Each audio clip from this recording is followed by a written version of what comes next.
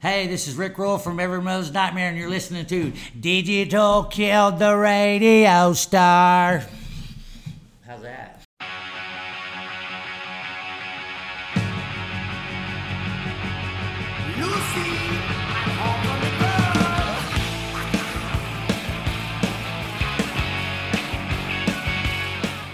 Hello everyone, and welcome back to Digital Killed the Radio Star. This is David. I'm here with my buddy Chris, as we normally are. We've had a few weeks apart. Chris, are you in the Christmas spirit yet? Trying to get there. I mean, man, it's been a while since we've done this, or at least since I've done it. I know you've done a couple things, but you might need to walk me through this. I think I forgot what to do. I think it's like riding a bike. I think you'll pick it back up pretty quick. Do want to tell everybody before we get going, follow us on Twitter at Digital Killed, on Instagram, Digital Killed the Radio Star. Subscribe via iTunes or SoundCloud, and listen to us. Follow us on Facebook. If you get a chance, drop us a review on Facebook or on iTunes. If you do, if it's 5 stars, there's a good chance we might send you a little something in the mail. So if you get a chance, do that. We would greatly appreciate it. Do want to say thank you to Chris Czynszak for helping me out a couple of weeks ago from Decibel Geek. We had a good podcast, and think we're going to have him on probably in the future again. Also with my current Chris that I'm talking about. I think we may have come up with an episode or two while we were doing that podcast that would be of benefit to everybody.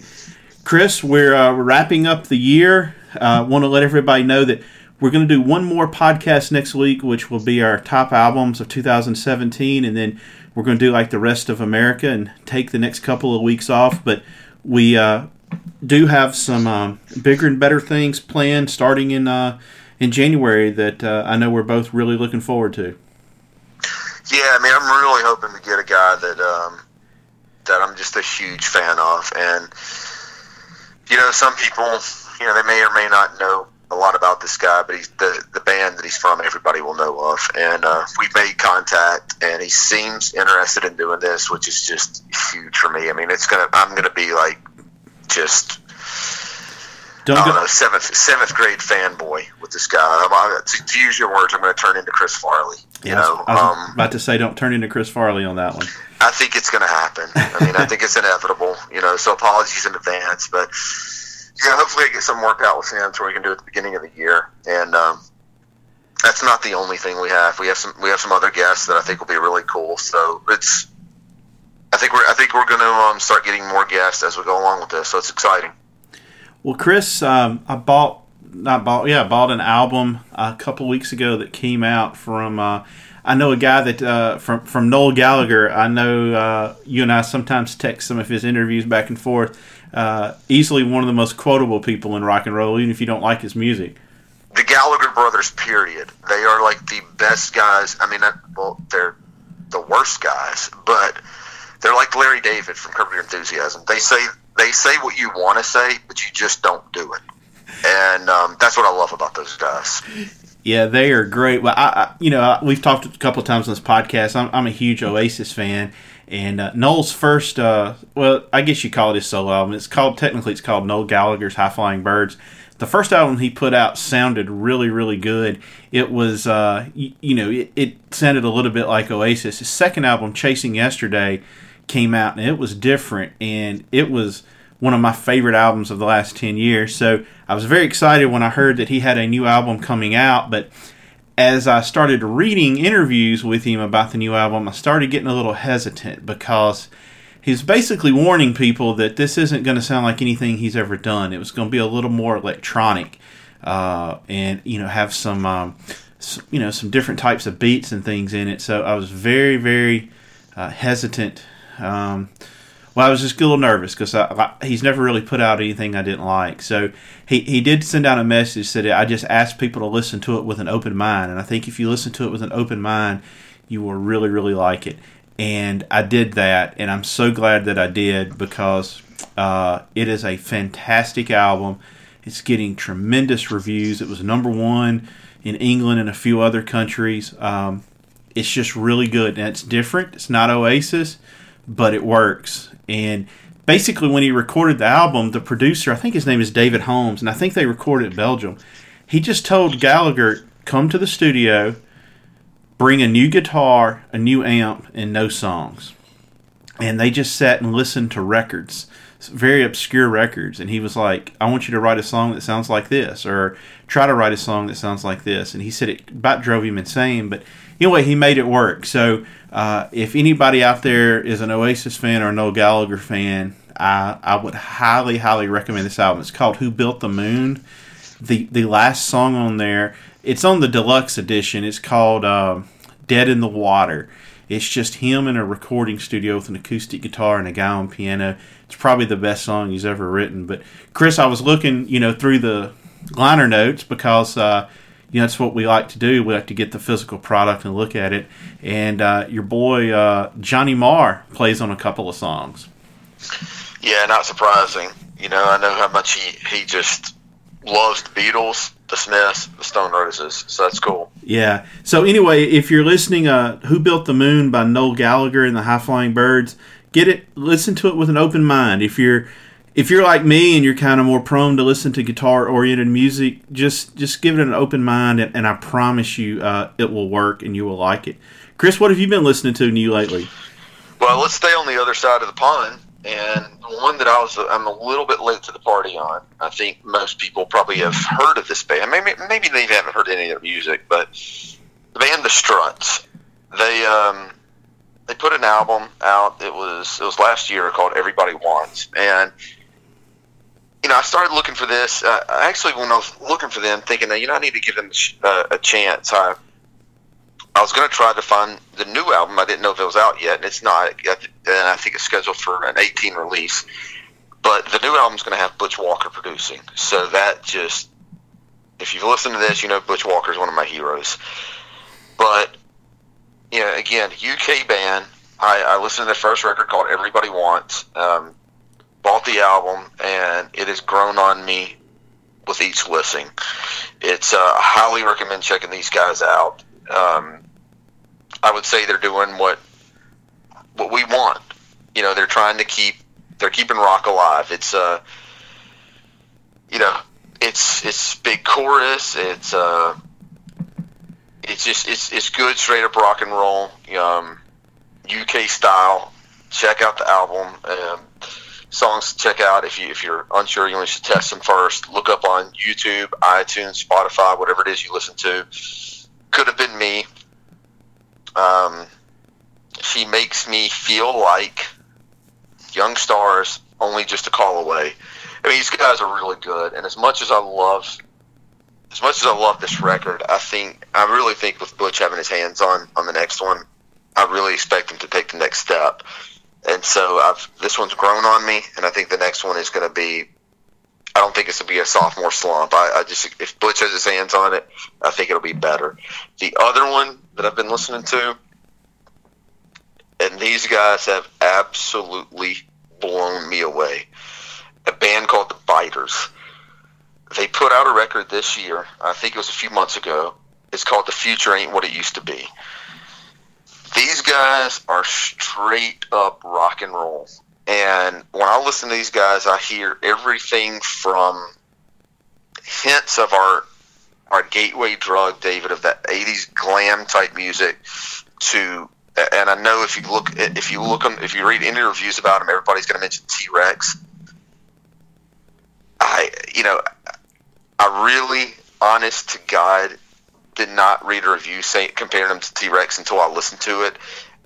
And when I listened to the second and third song, Stone Cold Love and Calling You Home, the immediate thing that rushed to my mind was T-Rex. It sounds so much like it. So just kind of that 70s, just the 70s glam rock, with T-Rex, Bowie, whatever. It has that sound.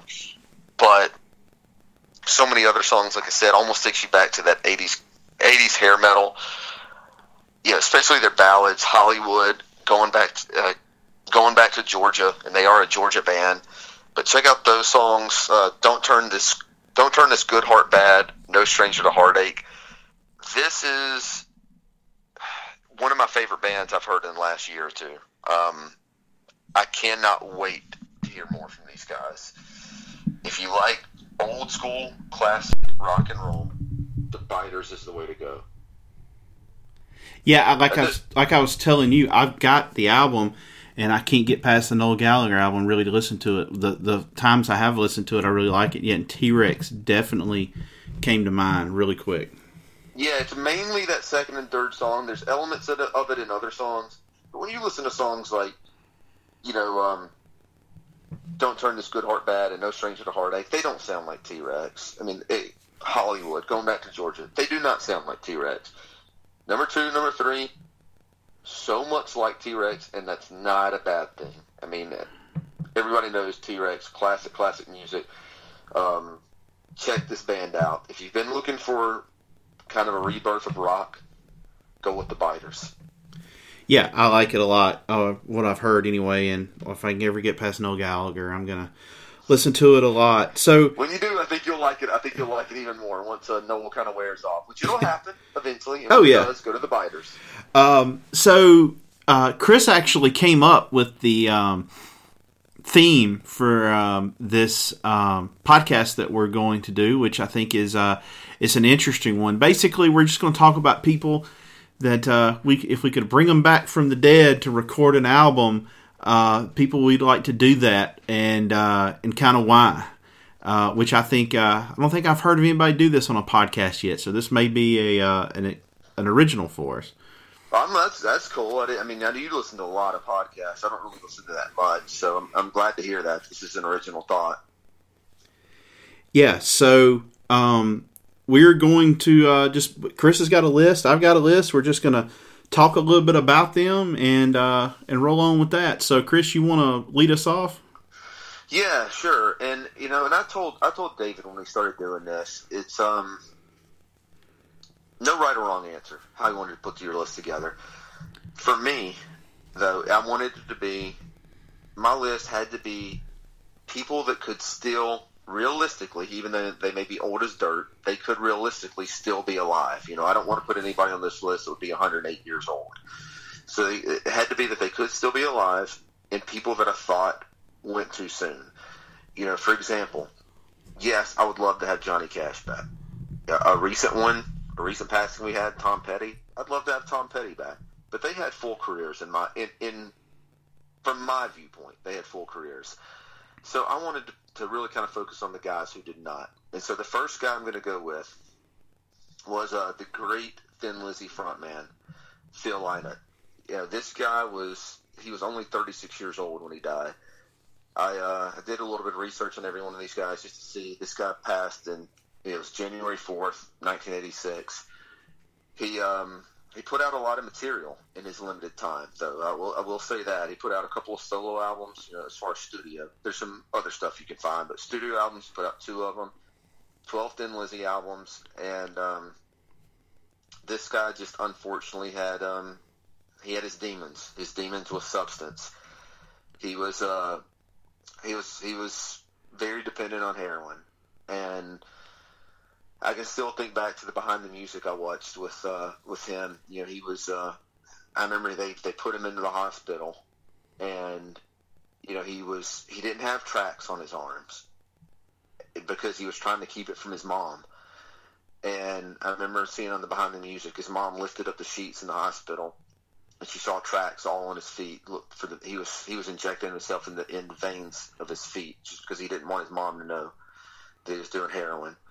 And ultimately, this guy died of pneumonia and heart failure.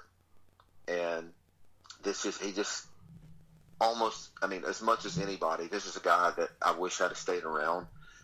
I think he was a poet. I think he put together one of the greatest bands of all time.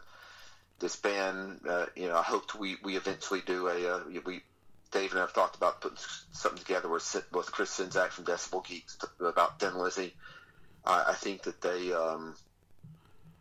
really with the dual guitars, 2 leads, having 2 lead players, I think they were really the originators on that. I think they're kind of the ones that created that. And, I wish Phil was still around. So that's, he's one of my top ones. And so I just wanted to start with him. Yeah, I got a feeling there's going to be a recurring theme on cause of death on a lot of these. I agree. That's just all too unfortunate. Yeah, he is just so well respected, and Thin Lizzy, they're to me they're kind of like AC/DC in that there's a lot of people that like Thin Lizzy that you wouldn't think would like something that kind of hard and heavy. That do they have a huge following, and I know like in his hometown, they have a statue to him and everything, and he sounded like he was just a neat person to know. Yeah, and I've got it. Maybe we'll even post it if I can find it. I've got a picture at that statue you're talking about in Dublin. Super cool. And to your point too, I know that there's a lot of hardcore metal guys, even though they weren't like they were hard rock. A lot of hardcore metal guys really look up to this band. I know that Hetfield and Hammett have said that they were kind of the influence on them with that. Because I know everybody knows Hetfield's more of a rhythm player, but he still does leads, and that's a really. I mean, they are a really good, tight, dual guitar band. And they said that Thin Lizzy, they get the credit for that dual guitar band that Metallica is. Yeah, and Dave Mustaine, Megadeth covered "Cold Sweat." That is an amazing cover that they did. Yeah, and that's a really cool song too. I mean, that's towards the end of Thin Lizzy, and I mean it's definitely a heavier sound. And anybody that's listening to this, if you listen to us for whatever reason, you just think we don't suck that bad, and you continue to listen to us, but you don't really know Thin Lizzy. You may know the boys are back in town, and think, oh, I don't really like them. I will tell you, I'm not a big fan of that song either. But that's a terrible sample of Thin Lizzy. It's not a horrible song. It's just a terrible sample of a band that was that great. Because that's one of the last songs I'd pick for somebody to introduce them to Thin Lizzy. I would have to agree with you on that, Chris. Well, my first pick is going to be someone that's not as well known, but I think you're going to enjoy it. I'm going to go with Jay Bennett from Wilco. I considered him. So Wilco, their first album, AM, did not have him on it, but their second and third album, Being There and Summerteeth, Jay Bennett was a multi-instrumentalist on both those albums, and played a huge role in writing and arranging those two albums. And to some extent, he had a hand in Yankee Hotel Foxtrot, but he was fired from the band during the recording of that. He died several years ago. He had some really bad, I think, back issues, and he died of an accidental overdose of fentanyl, which is a medication normally delivered through a patch. Very strong, a lot more potent than morphine. Same thing that Prince died from. So his was an accidental overdose, but Jay gave that band a certain almost type of swagger, kind of a loose barroom feel that is sorely missed in that band.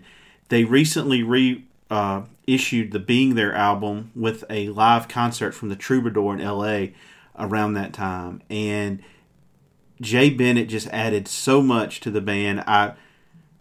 If he could come back and maybe take Nels Cline's place in the band, I think it would just be interesting just for one album, just to hear what he could possibly bring back to that band that I personally think is missing.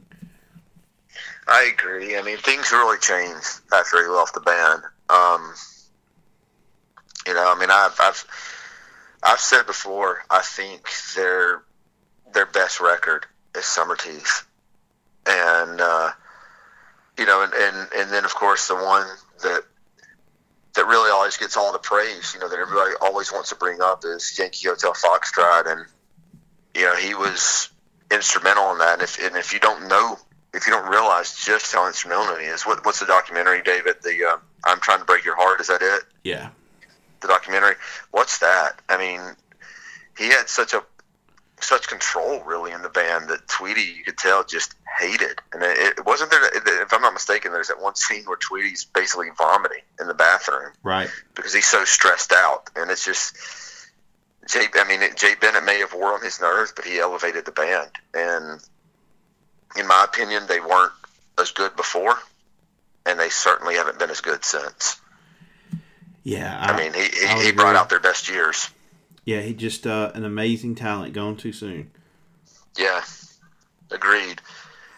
Well, my next one I'm going to go with is somebody, when you talk about being gone too soon, and this is one that doesn't have anything to do with substance, but Randy Rhoads. Yeah, this guy he died in, I got March 19th, 1982. He was only 25 years old. Randy Rhoads was, when I think of guitarists, I think, right at the importance of guitar, the evolution of guitar, it all starts with Hendrix. After that, everybody always goes to Eddie Van Halen, and rightfully so.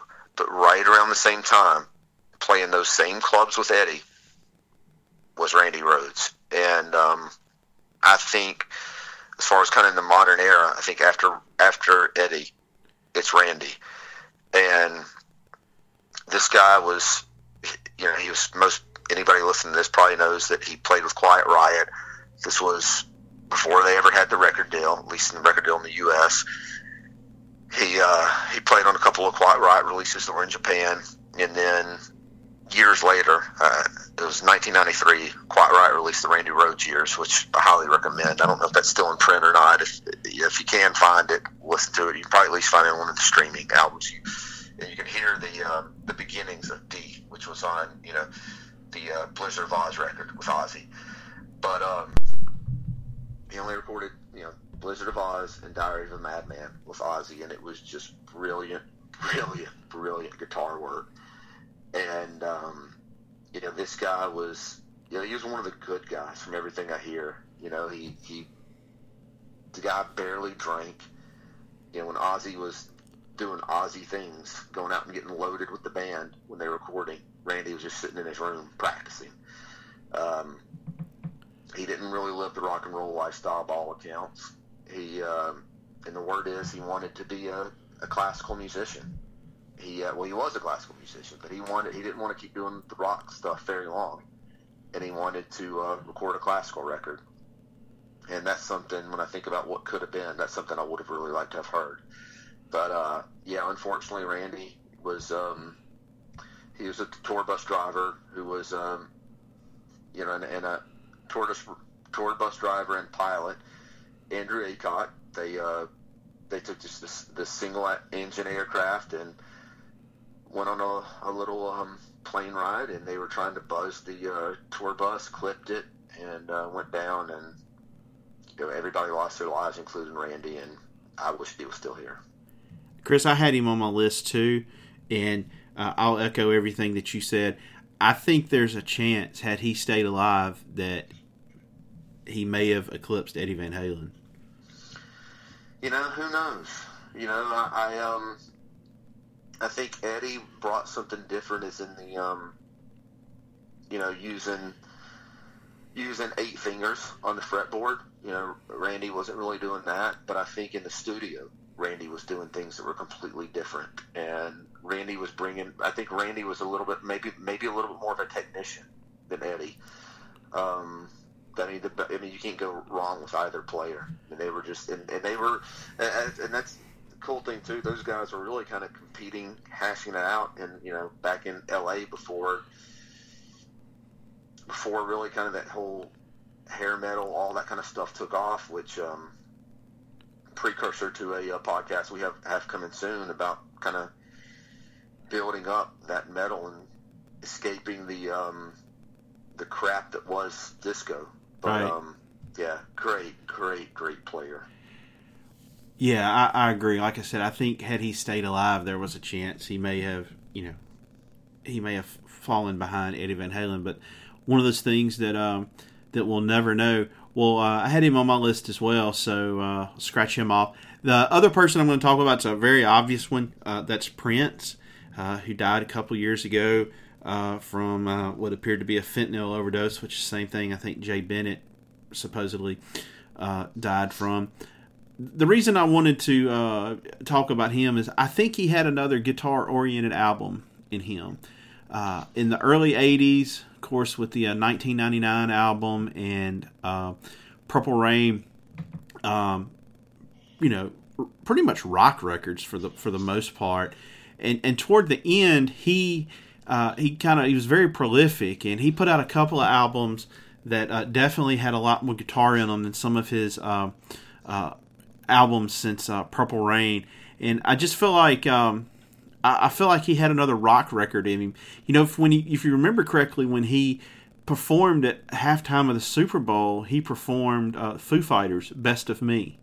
It just sounded so good. And I know the clip of him playing at the Rock and Roll Hall of Fame just went viral after he died.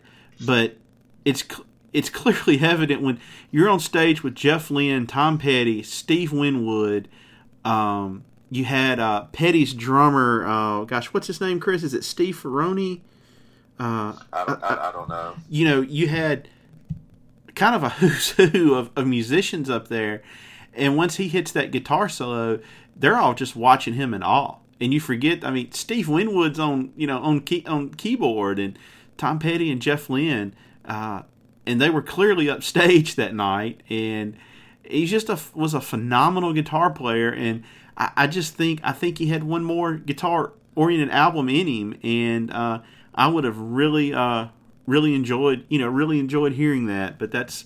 Maybe there's something in the vault. I keep reading that he just has so much material. Maybe he's got, an album's worth of guitar-oriented tracks on there. I think that would be extremely interesting to listen to. Yeah, it would be. And, the thing is, I think that when you talk about the playing that he had, I think that's something that, sadly, most people, at least average music listeners, don't realize the musician that he was. And I know we've talked about this before. We talked about this earlier in the year after his passing. I think people just don't realize what a player he was, and not just guitar, everything. The musician that he was. I wish he had have done a more in his career at some point, more of a straight up rock and roll record. Because he never did do that. He did Prince records. Not necessarily rock. Not necessarily R&B. He did Prince records, which is cool. But I would have loved to have heard him do a true rock and roll record. I think he could have made a great one. I do too. But sadly, we'll never know. Yeah. Well, the next one I've got is, one of the, if not the most obvious, but I have to put him on here. And, we just had the anniversary of his death just a couple of days ago, but John Lennon. December 8th, 1980, got passed at 40 years old. And Mark David Chapman, dude, you should have been executed that day. This John Lennon was just a genius. I think he was one of the most brilliant songwriters that's ever lived. Lyrically, musically, everything about him. And I know the stuff he did, I'd say his first two records are really, really good. And after that, things, I'd say slipped a little bit, but it just makes you wonder, when you see, not every band gets back together. We're still hoping, and I don't think it's going to happen, but we keep hoping for a Zeppelin reunion. I don't think it's going to happen. But it makes you wonder, would these guys have ever reformed, reunited, maybe gone on a tour, before, of course, we lost George Harrison too, not too long ago, but maybe, who knows, maybe the late 90s, they would have done a 50-date, reunion tour. Just would have been cool to see what would have happened, to see if he would have ever got back with Lennon, with McCartney, with Ringo, with Harrison. It would have been cool to see. And it's just, you can't get a whole lot more tragic either than somebody just a nutcase murdering him. Well, if he had lived and they'd gotten back together, it would make this Guns N' Roses tour look like a club tour. No joke. Yeah, it'd be like, no offense, it'd be like Winger getting back together. Right. Right. It's just, so I don't know. It's sad. It's sad when somebody dies because of the demons with their substance and all. But my God, when somebody dies because a nutcase goes and shoots them, that's just awful. Yeah, I agree with you. I'm not a huge Beatles fan, but some of his solo stuff is really good. I think about the song where he's like, I'm just sitting here watching the wheels go round. I love that song. One of my favorite songs by him. Yeah, just a great song. Side note, this just came to my mind. You were talking about George Harrison. One of my favorite quotes of all time. Do you remember when George Harrison's house was broken into and the guy started stabbing him and his wife? I remember that story, yeah. Yeah, and so his wife jumps up and I think hits him with like a lamp or something, to get him off of George Harrison. So, George Harrison had a kind of funny sense of humor, and so they're interviewing him afterwards, and they're like, George, what was the guy doing in there? And he goes, he wasn't there trying out for the Traveling Wilburys, that's for sure. That's an awesome quote. I know, that's one of my favorite quotes of all time. But yeah, back to Lennon. Yeah, it would have been interesting to see what he could do because his solo stuff was different from the Beatles, and quite frankly, some of it I definitely like more than the Beatles. But yeah, you're right. I mean, that's a great songs, just kind of inconsistent albums after the first two. Right, just a weird and sad way to go. There's a famous clip I think that happened. Excuse me. On Monday Night Football, they broke into it, and I think Howard Cosell and those guys announced that John Lennon had died, and I can't really think of anybody today that would elicit that type of response. I mean, if you think like the coverage when Prince died was huge, which that was completely warranted, very well, that would dwarf compared to Lennon dying. There isn't, because you could say McCartney. But here's the thing: Lennon was huge then, and McCartney will always will be one of the greats. Right. But Lennon was still kind of in his prime. If Lennon got shot, if Lennon had lived, which I wish, of course, he had of, but if he had lived and he got shot last night, it wouldn't have interrupted the Army-Navy game.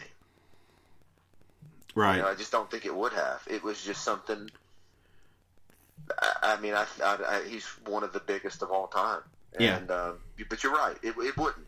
I don't think you would see Monday Night Football get interrupted for a musician. Well, and you got to also remember, for that generation, I mean, he was the one that started the whole movement. Yeah. So you had everybody that had basically listened to music for the last, 18, 19 years. And he was at the forefront of all that, so it was a huge deal, even if you weren't even a music fan.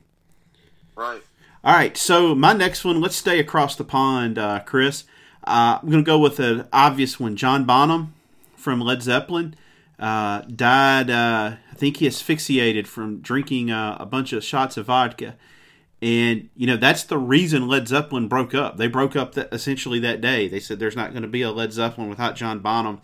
One of the reasons I think it'd be fascinating if he could come back and record an album is his drum sound.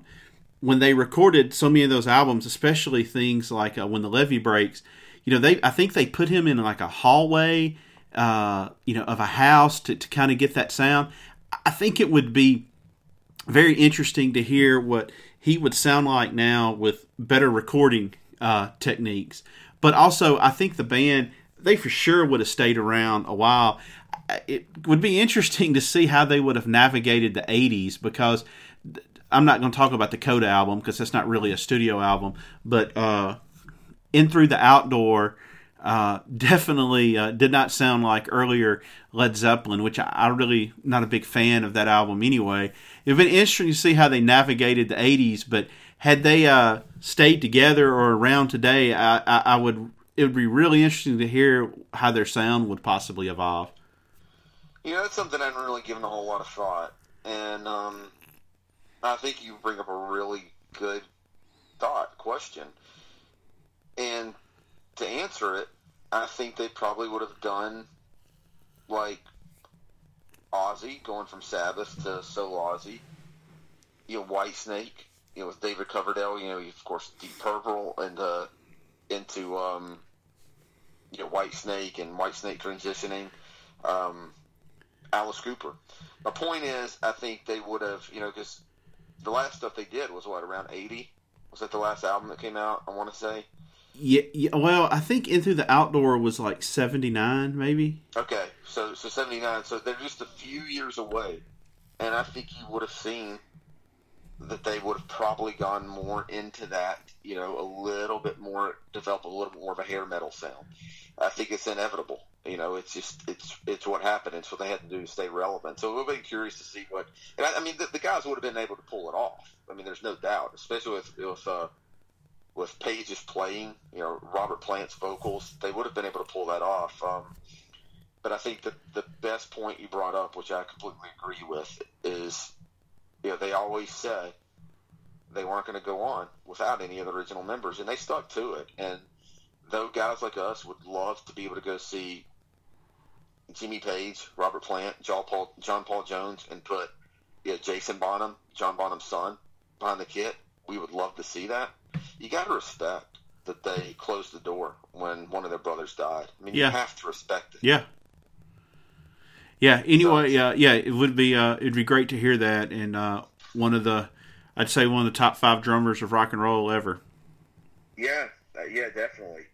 Well, I'm going to stay on the same date of my previous one of December 8th, and I'm going to go with Dimebag Darrell of Pantera. And I'm not the most massive Pantera fan, though I really do like them.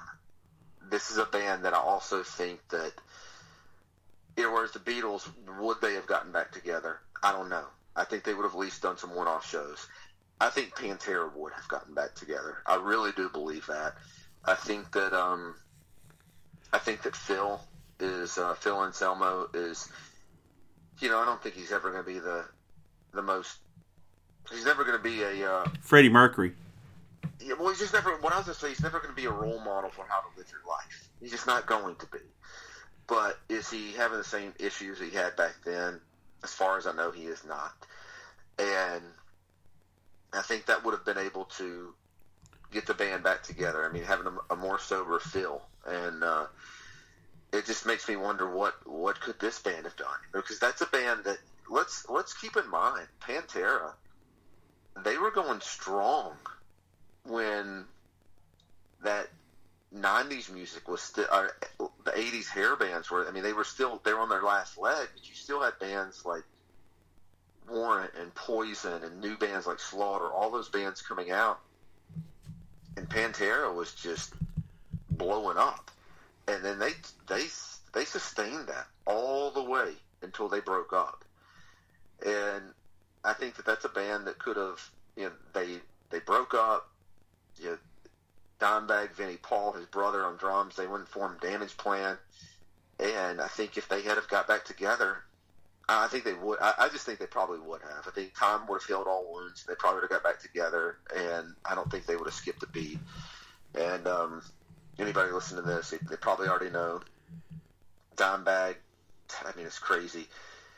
He died on December 8th, just like John Lennon died on December 8th. John Lennon was gunned down by a nutcase. Dimebag was gunned down by a nutcase. And even more tragic, Dimebag was gunned down in front of his brother, in front of his fans.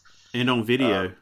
Yeah, just sickening from some freaking lunatic. But anyway, I just would have liked to see him stay around, obviously just to be alive, period, but just to see what could have happened with Pantera. I think you're right. I think if he doesn't get killed, they get back together, and I wouldn't put them as far as like their ability to sell out things like Metallica, but I would put them at like 75% of Metallica.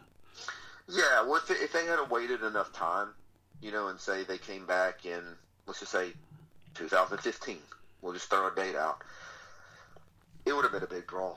It would have been a really big draw. They could have easily done arenas like the FedEx Forum or things of that nature. I don't think that would have been a problem. I was actually I was at a Christmas party last night. I was talking to my buddy Chipper, and he's a huge Pantera fan, and we were just talking about Dime, and it seems like he was one of the good guys.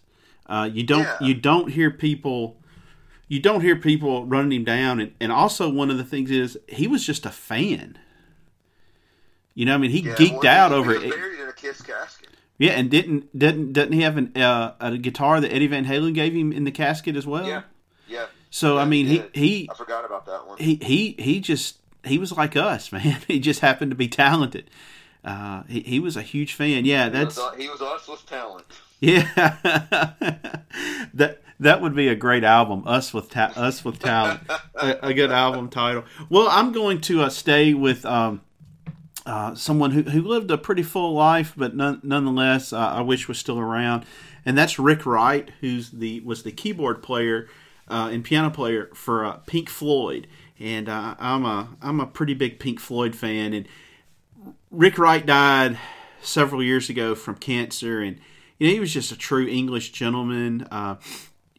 Obviously, he didn't get in the middle really of the David Gilmour, Roger Waters public spats that have been going on forever. But if I had to compare him to somebody, he was basically Pink Floyd's version of Izzy Stradlin, in that he didn't get all the press, but if you talk to anybody that had anything to do with them, they say he was really instrumental in the sound of Pink Floyd. Much like John Paul Jones, I don't think gets enough credit for his ability to arrange music and the band. But one of the reasons I wish he was still around is I think they would get back together for a tour because Gilmour said when he died, he said there's no hope ever for a reunion anymore because Rick Wright is dead and Rick Wright was Pink Floyd. But that would a full-fledged Pink Floyd reunion with Roger Waters would be on up there with it would be Guns N' Roses level for sure, especially all around the world. But nonetheless, he was the Izzy Stradlin of Pink Floyd and was responsible for a lot of what they did. But sadly, I don't see David Gilmour and Roger Waters going out on tour anytime soon. Do you think he could have helped mend the fence between the two? Yeah, I do, a little bit. Now, he was technically fired from Pink Floyd, and I think it was mainly by Roger Waters when they were recording The Wall. He was no longer an official member, but he toured with them.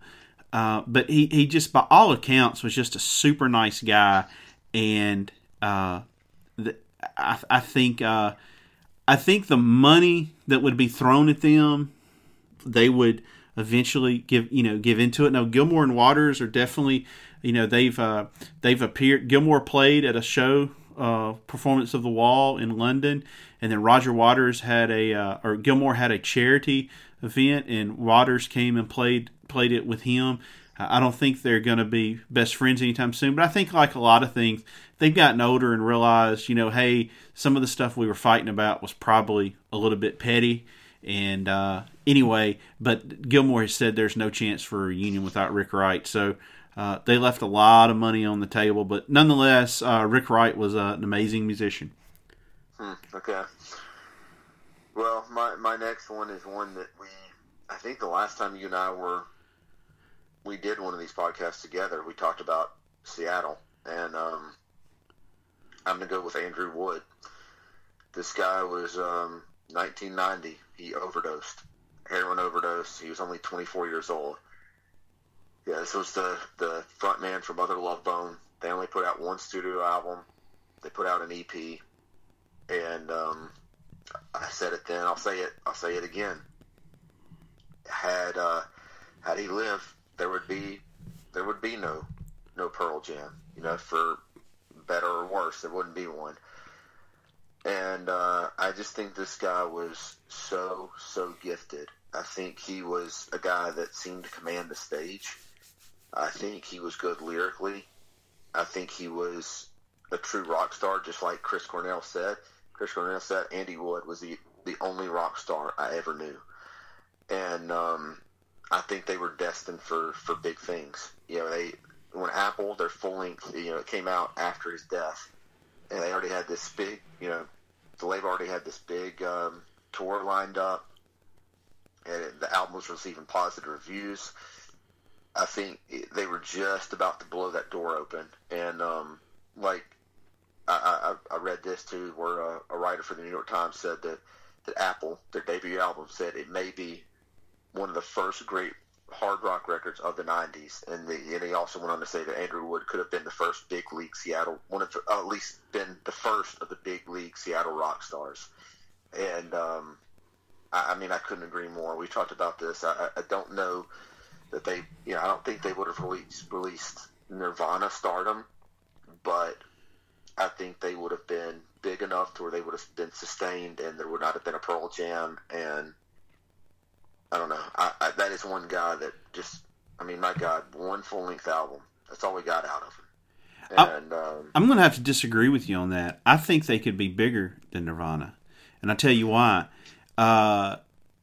They were the perfect hybrid that, like we've talked about on that podcast, between what you think of as glam rock and grunge. I think probably what would have happened was they would have been a little bit like Alice in Chains in that they got their foot in the door kind of before everybody else on the national level, and people would have been somewhat familiar with them, and then I think Nirvana would have blown the scene up, and then that would have caused other people that normally wouldn't have given that music a try listen to it, and I think it would have sustained them to a point to where their appeal would have been so broad that they would eventually outdone Nirvana. That's just my opinion, but I think it was. I don't think it's unrealistic to say they had a shot at being bigger than Nirvana. You might be right. I don't know, but yeah, I mean that's just. I mean, my God, that is one. I mean, on my list of people I'm naming, he ranks at the top of one of the guys that I really wish was around, because I've said before, my favorite band out of Seattle, and it's hard to put them as one of my favorite bands because they only put out one record. But I think with a couple more, they probably would have ranked up there as one of my favorite bands of all time. Yeah, I mean, they were. Since we did that grunge podcast, I've listened to them more and more. And if you're wondering, the opening music to this week's podcast was a Mother Love Bone song. So I would definitely go out and buy that album and give it a listen. I think it still holds up well today, and that was 1990? 1990, yeah. And if you're interested in getting more stuff by them, Mother Love Bone, they just put out something that's several discs. It's got just a whole collection of material. You've also got the Andrew Wood story that has the DVD, has the Malfunction record, which is the band he did with his brother before Mother Love Bone. They weren't signed to a big label. But anyway, I mean, gifted guy that, my God, I wish, like I said, I really wish he was here. Let's stay in Seattle, why don't we? Lane Staley, Alice in Chains, very famous, famously for his heroin addiction. And man, talk about a guy that had a set of pipes on him, but also knew how to deliver emotion. I say it again numerous times. That Dirt album to me is just perfect. It's depressing now to listen to because of what he went through, but that is an album where somebody is basically telling you about their life, and man, it was not pretty, but gone way, way too soon. By all accounts, a really nice guy. When I was reading the Grunge is Dead book when we were doing our grunge podcast. Just everybody just says, "Oh, he was just like a child, like in a good way, just a sweet person." And I mean, his addiction it just derailed them. That Jar of Flies album was huge. It debuted at #1. No Excuses was on it, and that was something they basically put together because they didn't feel that Staley was in good enough shape for them, to really do an album then. And their third album called it's just called Alice in Chains. People refer to it as the Tripod album. Was very dark as well, but they did not tour a lot for that album, and so his drug addiction prevented them from doing a lot of touring. And I think their last show was them opening for Kiss in Kansas City. And I don't think Lane was just in bad shape, but just an amazing singer. That Unplugged album is one of the best Unplugged albums that there's out there. But one of the reasons I would like to hear him now is I feel like the rest of the band seems to all be in a good place with their past problems, and if he could have somehow kicked that heroin problem, It would be amazing to hear what he could do with a clear head, and especially Jerry Cantrell's songwriting has evolved so much. I've talked about that Degradation Trip album, his solo album, volumes 1 and 2. It's so good, but his songwriting has evolved, and when you got Cantrell's voice and Staley together, man, they could really deliver on the vocals, but just gone way too young. I agree, and if you, and we'll say it again. We said it when we did our glam record that David, who wrote that book, the grunge book? Is it Greg? Is it Plato or Prato? Prato. Yeah, I think it's Prato. Is it Prato? I think. Yeah. It's called Grunge Rock. Is it Grunge Rock is Dead? Isn't that what it's called? It's either that or Grunge is Dead. Grunge is Dead. Anyway, look up the book. And if you want to read, I mean, it's painful reading about Layne Staley. I mean, this guy he didn't want to be a junkie, and he just couldn't help it. And towards the end, I mean, it is some of the darkest stuff you'll ever read as far as in that book when he was at his end. And, I've got notes right in front of me that said when he was found, he was, the guy was 6 feet tall and he weighed about 86 pounds. His body was partially decomposed. We've pretty much all heard the stories that he was even missing fingers. I mean, the guy was about as messed up as anybody could ever be messed up on drugs. But let's not talk about the bad. Let's talk about what you said about how people really liked him and thought so much of him. I have this quote here from Mark Lanigan, who was from the Screaming Trees. He said that he spoke with Layne Staley a few months before his death, and he said, "I couldn't have been more sad." He said, "I hope this day would never come. He was such a lovely guy, like a brother to me. He was just a very smart, very funny, very mischievous guy. So anytime hanging out with him, there was always a lot of laughter, regardless of what was going on. He was on a different plane, man. His concerns weren't so much about this world. He was one of a kind." Yeah. So, yeah. So sad. So sad. It is. What really and truly what could have been. I definitely think they could have maintained their success for a long period of time, but we'll never know. Yeah, and now that we're on this, let's just go ahead and wrap up this. We won't spend too much time on this because everybody knows the story. We're going to spend so much, but I do have to mention Kurt Cobain.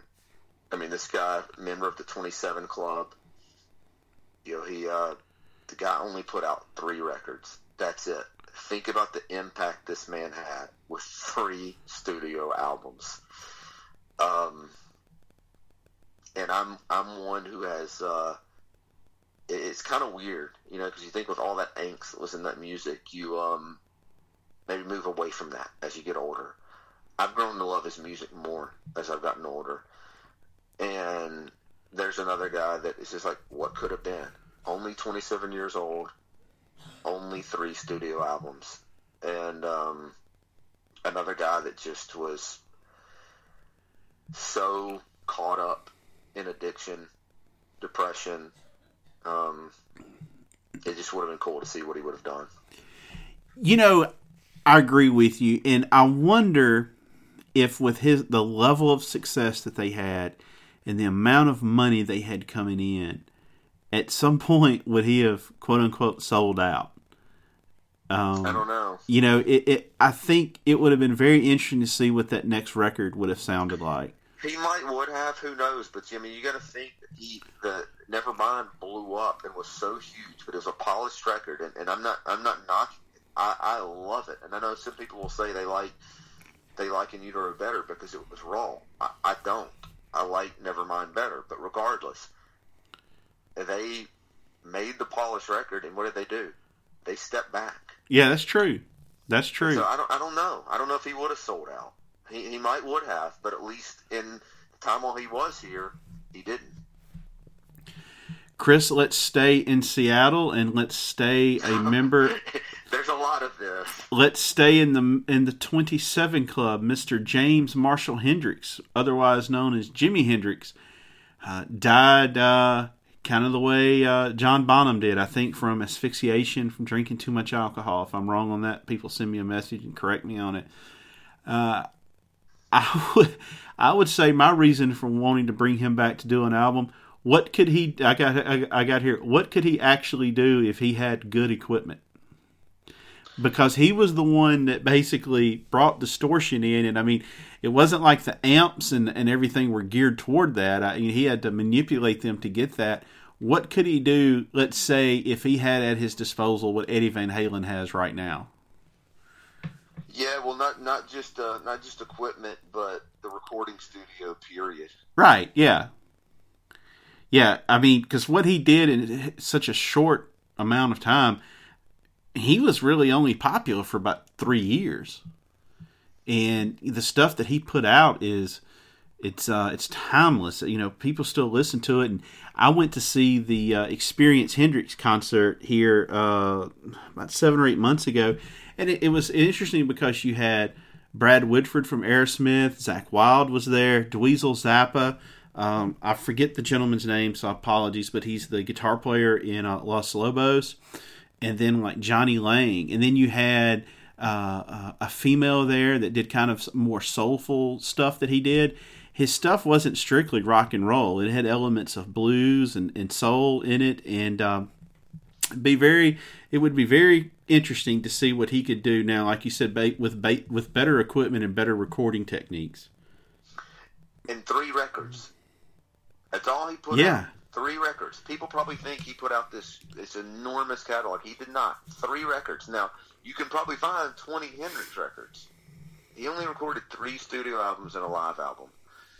So just think about what was left to come of him. And kind of like what we were talking about, what would have happened to Zeppelin as music progressed, music changed, what would have happened to Hendrix? Because, he's the late 60s. You had all the 70s. Then, getting into the 80s, just think about this. By 1980, he would have been 37 in 1980. Right. 1990, 47 years old. 1990, when you and I are in the prime of our music listening experience, he would have been 47. Right. Think of how many guys we love today that are 47. Right. Are in the 40s to early 50s. There was just a lot of stuff he could have done. Yeah, there really is, and like I said, I think it would still be just mind bending. I agree. Well, I'm going to go with one that might surprise you in bringing this name up, but once you think about it, you'll say, "Wow!" I think you're going to say, "Wow!" I get that, I don't. But the person I'm going to bring up is Buddy Holly. Buddy Holly, a lot of people don't realize he was 22 years old. You think about how young he was into his career, and people can challenge me, and that's fine. But I think of guys like Elvis. You got to throw in guys like Chuck Berry, but then you also got to put in Buddy Holly. And I think that he just wrote such timeless songs in such a short period of time. It just makes me wonder again, what could have been? You think about all the people he influenced. Everybody from the Beatles to the Stones to Eric Clapton. I just think that this guy had a very, very bright future. And, everybody knows the story about the plane crash. But I think it would have been fascinating to see what would have happened with Buddy Holly. I agree with you, Chris. It would not be off. It would not be crazy to say he could have possibly been bigger than Elvis. I think it had at least been on the map. Yeah. I really do. And, just to think about that, all that happened, and basically, what is it? Isn't it kind of like almost like flipping a coin, I think, as far as who got to take the plane? Was it like him and Waylon Jennings? Not Waylon Jennings. Waylon Jennings played in his band. But yeah. It was Richie Valens was on the plane. Big Bopper was on the plane. Right. That's what's referred to as the day the music died. But of those guys, none of them weren't anywhere near close to as important as Buddy Holly. And again, 22 years old. Yeah, would not have ever thought of him, but now that you say that, it makes complete sense. And I didn't just pick him just because, okay, he died at 22 years old, and I think he's kind of a founder of rock and roll. No, I picked him because there's so many of those songs that I love. I mean, I truly, truly love so many of those Buddy Holly songs. And, you think about when he was putting out that music. He died in 59. 59. He was only 22 years old. Let's use the same stuff we were talking about Hendrix. Let's go to 1979. The guy's 42 years old. Right. Yeah. So what would he have done? I mean, and I mean, he's almost more than anybody on either one of our lists. That's a guy that's like, wow, he really would have taken the big jump from the very foundation of rock and roll. And going forward, yeah, I mean, he would have been huge. And he was a great musician too. I mean, it wasn't just the fact that he put out some music that was unique; that he was a really good musician, and just such an influence on so many great artists. Yeah, I mean, up there with Elvis, especially people that came of age in the '60s and early '70s playing guitar and writing music. Well, Chris, I have just a few left here. I'm going to go with my man Steve Clark of Def Leppard. He died when they were getting ready to record the Adrenalize album. And one of the reasons I have him on my list, now Hysteria was a polished album. There's no getting around that. But Steve Clark was not a polished player. He was a great player, but he played kind of loose, a lot looser than Phil Collins does, and a lot looser than Vivian Campbell does while he's in Def Leppard. I've said it numerous times. They were one of my favorite bands, but the albums just really went down in quality after he left. And then he brought just a unique sound live, and he was a true rock star in every sense. I mean, he had his, the guitar was down around his knees. He wore the scarves, had the long blonde hair, and died of rock and roll excess, really. But I really think he could have. That Adrenalize album could have been a whole lot better had he been around to play on all of it and to write on it, because Phil Collins, he's a good guitar player, but I don't think he's not in that league, and his stuff it's so kind of, I don't know, by the book to some extent, and he does not have the live feel. And I think that was a big blow to Phil when Steve died, was now I'm going to be the lead guitarist. It's not something I don't think he was very familiar with, but I think he was. I'll need to look it up, but he may have been in the 27 Club. If he wasn't that far out of it. But anyway, he was gone way too soon, and definitely in one of the biggest bands of the 80s. They were, and you nailed it when you're talking about as far as the look that he had. That guitar, I don't know if anybody's ever played lower than that, and I don't know how anybody plays that low. Right. But if you can do it, because right. It looks super, super cool. Right. Look at the way he plays, and look at Tom Morello. Right. Tom Morello looks like an idiot. Right. You're right. It's basically on his chest. But Steve Clark, that was a cool look that he had, playing, like you said, down to his knees. I'm going to go, just as we kind of start wrapping this up, I'm going to go with, unfortunately, my third plane crash victim. And it's crazy when you think about that, right? You don't really hear about a whole lot of plane crashes, but I've got my third person. Right. But that's Otis Redding. Another one that surprises people at the age 26, and that guy, if you listen to his music, does not sound 26. No, he only recorded 4 albums, and Otis Redding, I've said before, Otis Redding to me is one of the greatest pure vocalists who ever lived. His voice is absolutely amazing, and again. I put him in there. He was at such a young age. He was just starting his career. And I'll go back to what I keep saying about some of these other people in the evolution of music. He died in 1967. Think about especially in the 70s, all the soul music that was coming out, not saying he would have gone and made a disco record, but all the way the music kind of changed in the 70s. Right. What we've got from Otis Redding. Right. He was, again, I think one of the greatest vocalists who ever lived, and I would have liked to seen more of a catalog from him. Yeah, and he influenced a wide variety of people. Yeah. Wide variety of people. I couldn't agree with you more. I should have put him on my list, but to be honest with you, he just kind of eluded me. My last one that I'm going to go with is probably the least known of anybody I'm going to talk about. It's Eddie Harsh. He was the longtime keyboardist and piano player for the Black Crowes, and he died this past year. And he, kind of succumbed to some of the same stuff as these other people did. But he was he helped record the Magpie Salute album, which I've talked about. Has several members from the Black Crowes. It's actually 10 people in the band. And he was about 10 years or so, maybe older than the Robinson brothers.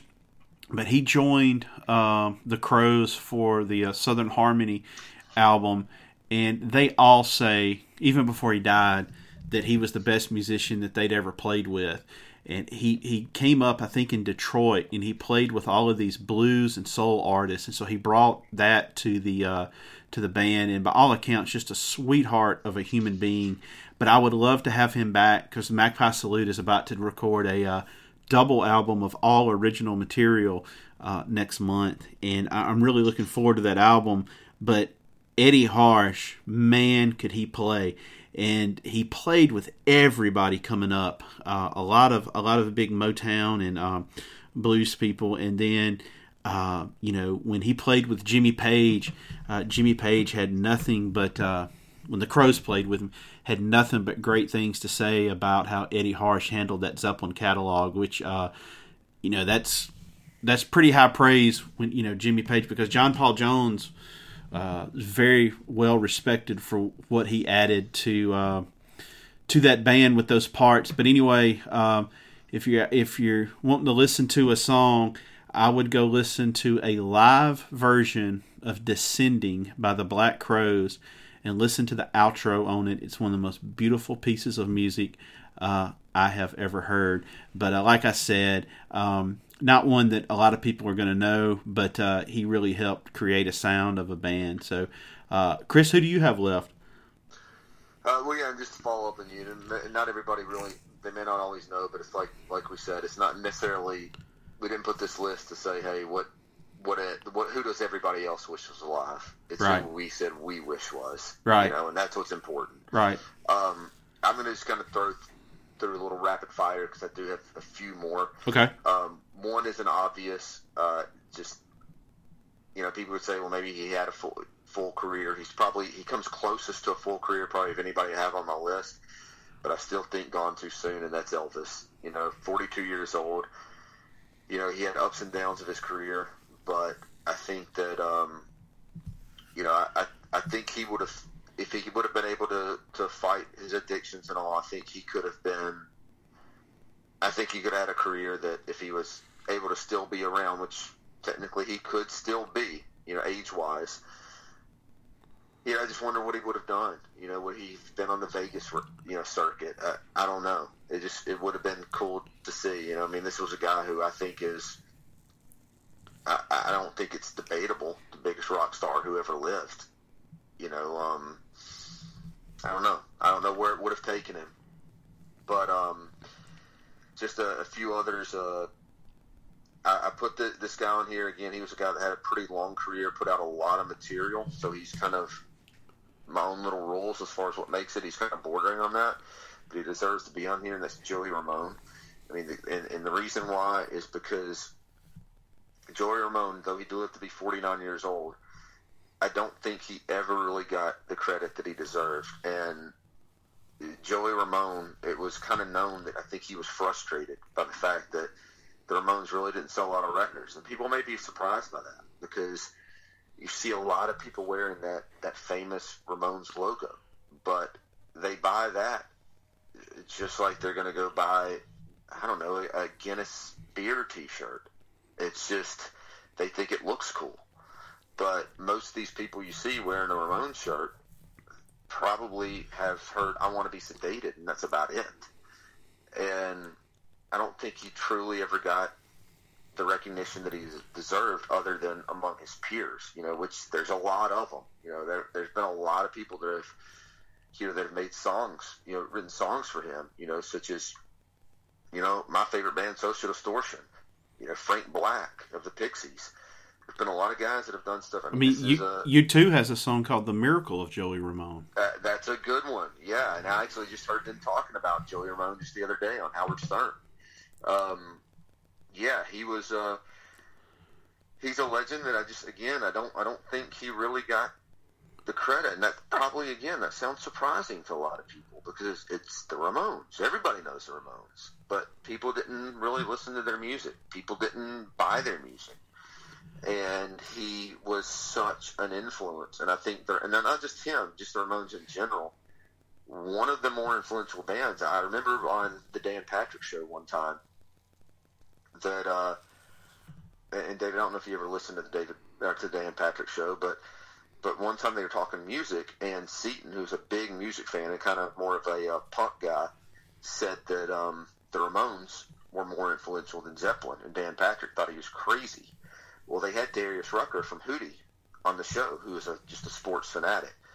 And Dan, just knowing he was going to get Hootie on his side, said, who was more influential, Zeppelin or the Ramones? And without even hesitation, Darius Rucker went, the Ramones. Interesting. And I don't, it seems kind of odd to say that, but I think that's probably the right answer, because as great as Zeppelin is, and I love Zeppelin, that kind of foundation had been there, and they may have kind of elevated a little bit, but what the Ramones did really wasn't done before the Ramones. And think about all the guys that played in punk in the years that came after. I mean, that's why I think Darius Rucker, without even hesitation, said, well, the Ramones. So anyway, that's why I have him on the list. It's a guy that I wish was around just because he didn't get the credit. Joey Ramone, he did pass from cancer. A couple others, I'll fly through these. No, I did not Joey Ramone still, but Michael Hutchence of NXS. He was only 37. Great band. Johnny Thunders, New York Dolls. I think the guy had a lot of music left in him, and this guy is, when we talk about all the guys with addictions that we've talked about, I don't know if there's any that had them worse than Johnny Thunders. I mean, just a notoriously addicted guy. Just really sad story. Let's see what else I have. I'm just flipping through these sheets. Just bear with me. I did put this together. Let's see. I got to go with Bon Scott, AC/DC. We're reading the book about. I'm reading the book about Bon Scott in his last days. I like most rock fans, I do like AC/DC, but to me, the Brian Johnson material pales in comparison. So it's another guy, again, common trend here, addiction. And then the last one I'm going to go with is Adam Yauch, a.k.a. MCA of the Beastie Boys. Guy was 47, and Beastie Boys only put out 8 albums over a 26-year period. One of those was instrumental. So they really didn't put out a whole lot of material, and this is another guy that, like Joey Ramone, the awful disease of cancer took him too soon. And I would have loved to have another couple of Beastie Boys records in my catalog. So that's it for me. I'd have to say I agree with you on all of those. And going back to Joey Ramone, I feel like as time goes on, he's being more and more appreciated. So I'm glad you said that, and I think so too. And I think he would really be happy to see that. I think he's getting more attention probably than he ever has. Well, that's going to wrap it up this week. We hope you have enjoyed it. If there's somebody you think we missed, send us a message on Facebook or on Twitter, and we'll respond to it. We will be back next week with our best of 2017 edition. And as usual, there'll probably be a little overlap between me and Chris. So you'll probably get a broad array of albums. Do want to thank everybody for listening. We hope you have a good week, and we will talk to you next week.